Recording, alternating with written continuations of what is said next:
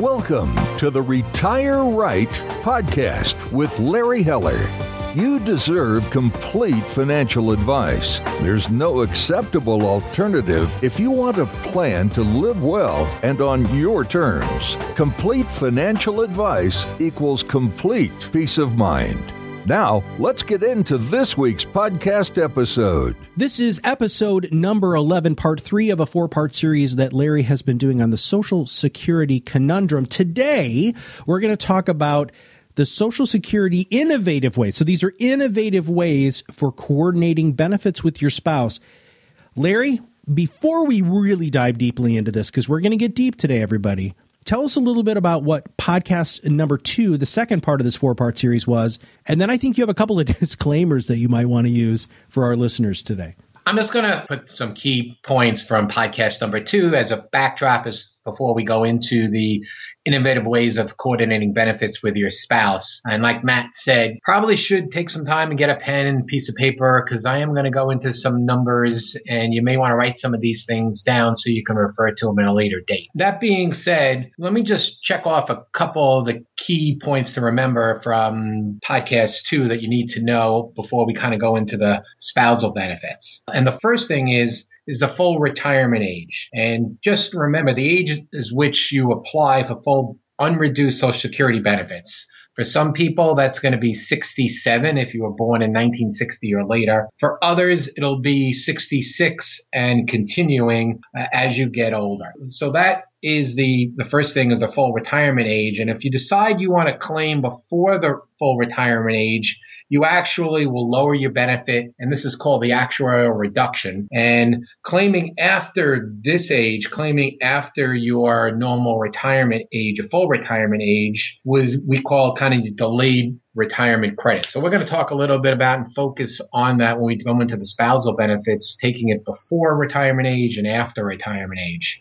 And some of the consequences of taking it before retirement age is if you take it at, let's say, 62, you may be giving up 25 or 30% of your benefits, depending upon how old you are. And if you wait until you're age 70, you actually going to earn 8% annual credits by delaying your benefit from normal retirement age to age 70. And again, those are key factors that are going to All right, Larry, talk about. I want to touch on that just very quickly. Can you dive into that? What is a delayed credit? I heard you say that, and 8% sounds intriguing, but then you add delayed credit. Can you explain what that means, please? So basically, delayed credit is you're delaying your Social Security from your normal retirement age. So if your normal retirement age is 66 and you wait until 67, your Social Security benefit is going to be 108% of your what's called your PIA, which is your personal insurance amount at normal retirement age. If you wait until your age 68, now it's 116%. If you wait till you're 70, you're going to collect 132% of your normal retirement age. So that's why delayed credits, you're delaying and you're getting credits on your Social Security for delaying. Okay, that makes a lot more sense. All right, thank you very much for that clarification. Let's keep going. So the other key to remember is the cost of living adjustment. As we now live longer, the benefits that you're going to receive are going to be adjusted by COLA, cost of living adjustments. And they haven't been that great the last few years, but they just came out with 2018. And 2018's COLA is 2%. Just to give you an idea, over a 75-year horizon, the average COLA was 2.6%. So one of the things you want to look at is between delaying your credits and the cost of living adjustments and you're living longer, that's a big pot of money. And we're going to talk about some numbers on some of those pots of money in a few minutes. And just, a few points to remember. When you do go to apply for Social Security, you have to keep in mind this is a very complex decision and analysis to make, and it really requires a customized analysis. Every person is different, so you really want to spend time and make sure that you're making the right decisions when you select your Social Security, because there is no going back. So some of the key points to keep in mind is if you apply early, your benefits will start lower and they'll stay lower. The cost of living adjustments magnify the amount of early or delayed claiming. The longer you live, the more beneficial it is to delay your benefits. And, which is what we're going to lead right into, decisions impact your survivor benefits as well. You can't just look at your benefits in a silo,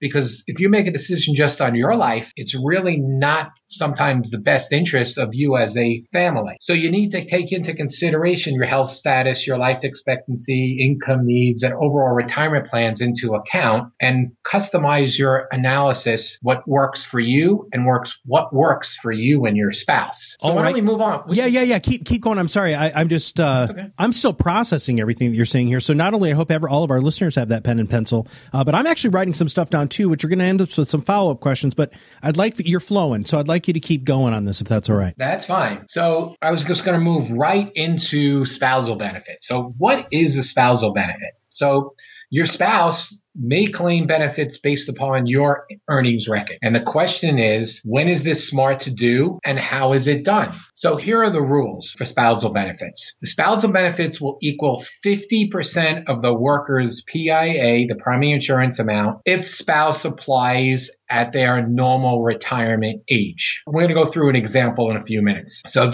the other rules is the primary worker must have filed for benefits in order to apply for spousal benefits. In other words, if the primary worker is not yet filed for spousal benefits, even if the spouse is of retirement age, they can file for spousal benefits. The spouse must be at least 62 for reduced benefits or FRA for full benefits. And there is no delayed credits on a spousal benefit. That's only for a worker's benefit. And for the most part, you can only receive a spousal benefit if it's greater than the benefits available on your own record. If your benefits are greater than the spousal benefits, you're not going to take the spousal benefits. There is one exception that still applies when the government changed the laws back in 2015, and we're going to go through that. We're going to go through that exception. So let's go into the calculation of a spousal benefit. We try to keep it simple. I'm going to use some names. So like I said, the spousal benefit is 50% of the primary worker's PIA. So if Jack's PIA is 2,000 and Jill's PIA is 800. If Jill applies at her normal retirement benefit, a normal retirement age, her benefit is going to be 1,000, which is 50% of Jack's. And since the 1,000 is greater than the 800, it's going to be beneficial for her to take the spousal benefit. If the spouse owned benefit is higher, for example, if Jack's primary insurance amount is 2,000 and Jill's was 1,500, then 50% of Jack's is 1,000. And since Jill is 1,500, she's going to have to take her own benefit. She can't take a spousal benefit except for the one exception. And let's kind of go into that exception. Yeah, except for the one exception. All right, I'm ready to go. Keep going. Math is starting to make sense here. Okay. So prior to 2015, there were a lot of different strategies where you could take spousal benefits and then change and go and take advantage of what I call some free money. So the government has basically gotten rid of that, except if your spouse was over 62 at the end of 2015, a spouse may file a restricted application for a spousal benefit. What does this mean? This allows a spouse to receive a spousal benefit even if their own benefit is higher. Like I said before, now you have to take your own benefit if it's higher. So the spouse can receive, a person can receive 50% of a spouse's primary insured amount, while their own benefit now builds the delayed credits to age 70. And you must be a full retirement age to file restricted application. So I'm going to go through a client story that literally this just happened a few weeks ago. So I'm basically going to call them Jack and Jill again. So Jack was 65. His wife, Jill, happened to have been older than her, 66 and a half. Jack's PIA was 2520 and Jill's PIA was 1100. So at 65, Jack wasn't yet eligible. Jill was eligible at 66 and a half. So what we did was Jill claimed her own benefit at age 66 and Jack claimed on Jill's benefit at age 66. Now, why was he able to do this?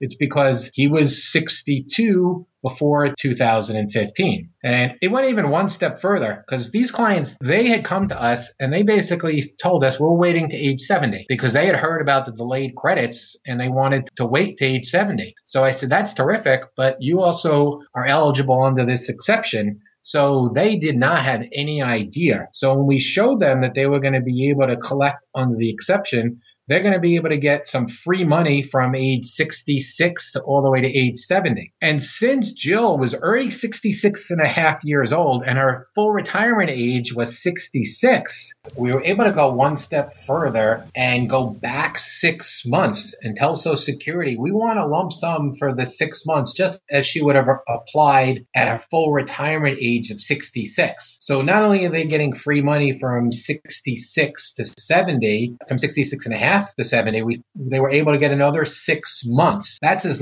far back as you can go with Social Security. They had changed the rules a few years ago, and you could have collected Social Security and changed your mind years back and paid back Social Security. But you no longer could do that. You can only go back 6 months. So that's why it's very important to not let time go by and make that decision. And then at age 70, so when Jack turned age 70, he was able to then collect on his own benefits. And when Jill turned age 71, because that's Jack's 70, she was able to switch to Jack's benefits. So what were they able to do? They were both able to get the delayed credits to age 70 or all the time collecting some other benefits from age 66 to age 70, or what I like to call some free money. Now remember, this was only available if you were 62 at the end of 2015. And then really the next step was when Jack was at age 70, he was going to switch to his own benefits. And when Jill was age 71, because she's older than Jack, so when Jack got to age 70, she was 71,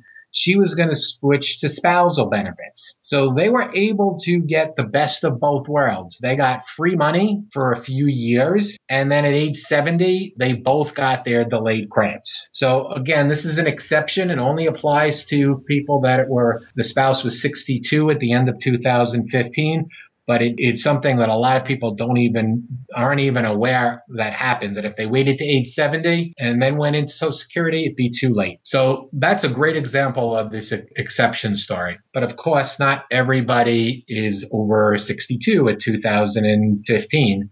So what are the other ways and what are the other strategies that you can look at that kind of fits for better for you? And we call them these different strategies. One is kind of the maximum strategy. And this strategy usually comes into play where the lower earning spouse's primary insurance amount is more than 50% of the higher earning spouse's amount. So in this case, if that's the case, we usually like to see that both spouses delay to age 70. Again, this is if you're not 62 by 2015. What you're going to be able to do is maximize your lifetime benefits over your longer life expectancies. So let me just give you some more numbers and talk about this a little bit. And what do I mean by maximizing over your life expectancy? So nobody knows how long they're going to live. So I'm just going to use an example, and I'm going to say Bob is currently 66 and he's going to live to 85, and Betty is 63 and she's going to live to 95. It seems like the women are going to outlive the men. So Bob's PIA is 2,600 and Betty's PIA is 18. So when should they claim Social Security? So just to give you an example, if they both claimed at the earliest possible age, right now, Betty is 63 and Bob is 66. Over their lifetime, again, when Bob dies, Betty is going to now be able to collect on his. So let me just back up a second. So when one spouse passes away, the surviving spouse gets to keep one of the Social Securities, not both of them. They'll either keep your own or your spouse's, whatever is larger. So in this instance, since Bob's was larger, Betty would then just have his Social Security from age 85 to 95. So when we look at this numbers, what does that mean versus both of them waiting to age 70? Well, over their lifetimes, if they were to collect Social Security, At the earliest ages, Bob and Betty would collect $2 million of Social Security. If they waited to age 70, they would collect over $2.5 million in Social Security. That's $500,000 more over their lifetime. For waiting, how many years? 8 years? They're waiting on his life. They were waiting 4 years. Okay. On her life, they were waiting 7 years. 7. Wow. That's a huge difference. Goodness gracious. Yeah. So people say, well, when is the break-even point? And yes, we have to spend some other assets down. But even if you do those calculations, you still be way, way ahead of the game by waiting to age 70 if you would live that long. And all it takes is for one of the two spouses to live that long. So that is a very, very large number, because at age 85, the difference being Bob passes away at 85. Betty, if she collected at the earliest when Bob was 65, her benefit would be $52,000 a year, versus if they waited to age 70, her benefit would be $68,000 a year. That takes in COLA effect as well. That's the strategy where the PIA is going to be higher, is more than 50% of the higher earning spouse. What happens if the PIA is less than 50% of the higher earning spouse? So now this is a different strategy. So now we call this the hybrid strategy, where the lower earning spouse is going to claim earlier and the higher earning spouse is going to claim at age 70. So this is going to generate some income sooner, but it's also going to maximize the higher earning spouses over both of the lifetimes, because the higher earning spouse is still waiting to age 70.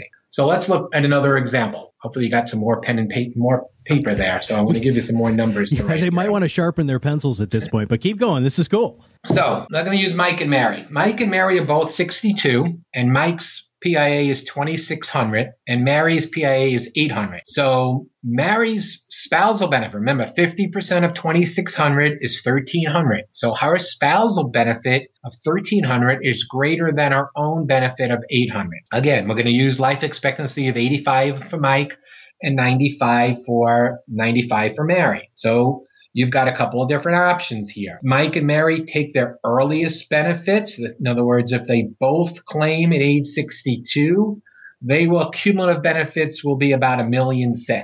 If Mike and Mary both wait until they're age 70, their lifetime benefits are going to be a little over $2.2 million. And then the third option here is we call it a hybrid strategy, where now Mary is going to collect at age 62 on her own on the spousal benefits, and Mike is going to collect at age 70. Now that pot of money is going to be a little over $2.2 million, slightly less than the maximum benefit of age 70, but almost exactly the same. And they would have collected income for 8 years, from when Mary was 62 until Mary was 70.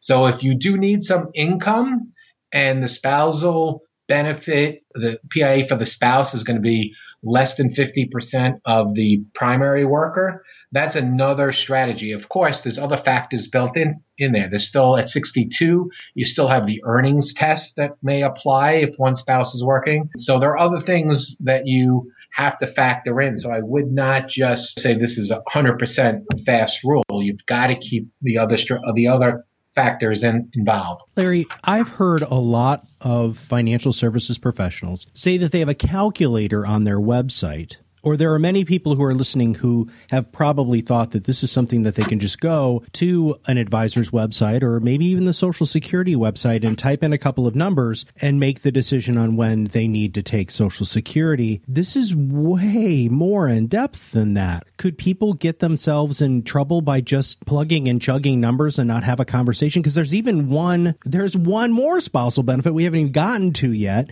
But pausing here between those two strategies, your maximum strategy and your hybrid strategy, can people do this on their own, Larry? I mean, it sure doesn't sound like they can. You're doing some heavy math here, dude. Yeah, well, there are definitely calculators that you can go online there, but you don't want to do this on your own. And that kind of leads us into the podcast 4. We're going to talk about a couple different things in podcast 4. Okay. But one of the things in podcast 4 is coordinating your Social Security with other income, and that by delaying it to age 70, there is some other benefits that you can get by coordinating with other income. I don't want to spill the beans, but that'll be a part of the podcast 4. So, yeah, I mean, our calculators are very sophisticated and spit out nice, easy comparisons. And a lot of the calculators are online don't coordinate the spousal benefits in there. They're just looking at the break even. And that's the hardest thing for people to realize is, well, I'm going to take it at 66 because if I wait to 70, my break even is going to be 11 years or 14 years and I'll be 80 years old and I'd rather have the money earlier. And so I don't know if I'm going to live much longer. So I'm going to take it at 66. And if you just do it on that one calculator, you're missing the whole advantages of the spousal benefits and planning for both spouses.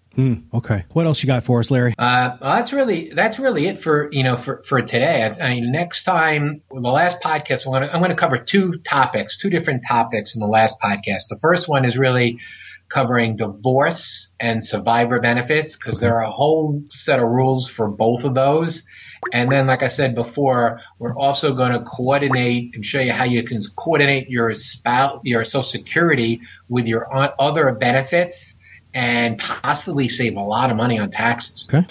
Well, this was part 3 of the 4-part series of the Social Security Conundrum. We talked today about innovative ways for coordinating benefits with your spouse. Larry, a lot of math here today, but a lot of really good information. Thank you very much for your thought leadership. And if you have not subscribed and if you haven't subscribed to the podcast yet, make sure that you click the subscribe now button below, because that way, every time Larry comes out with a new podcast, it will show up directly on your listening device. Thank you very much, Larry. Thank you, Matt. And we'll see you guys very, very soon for part 4 of the Social Security Conundrum.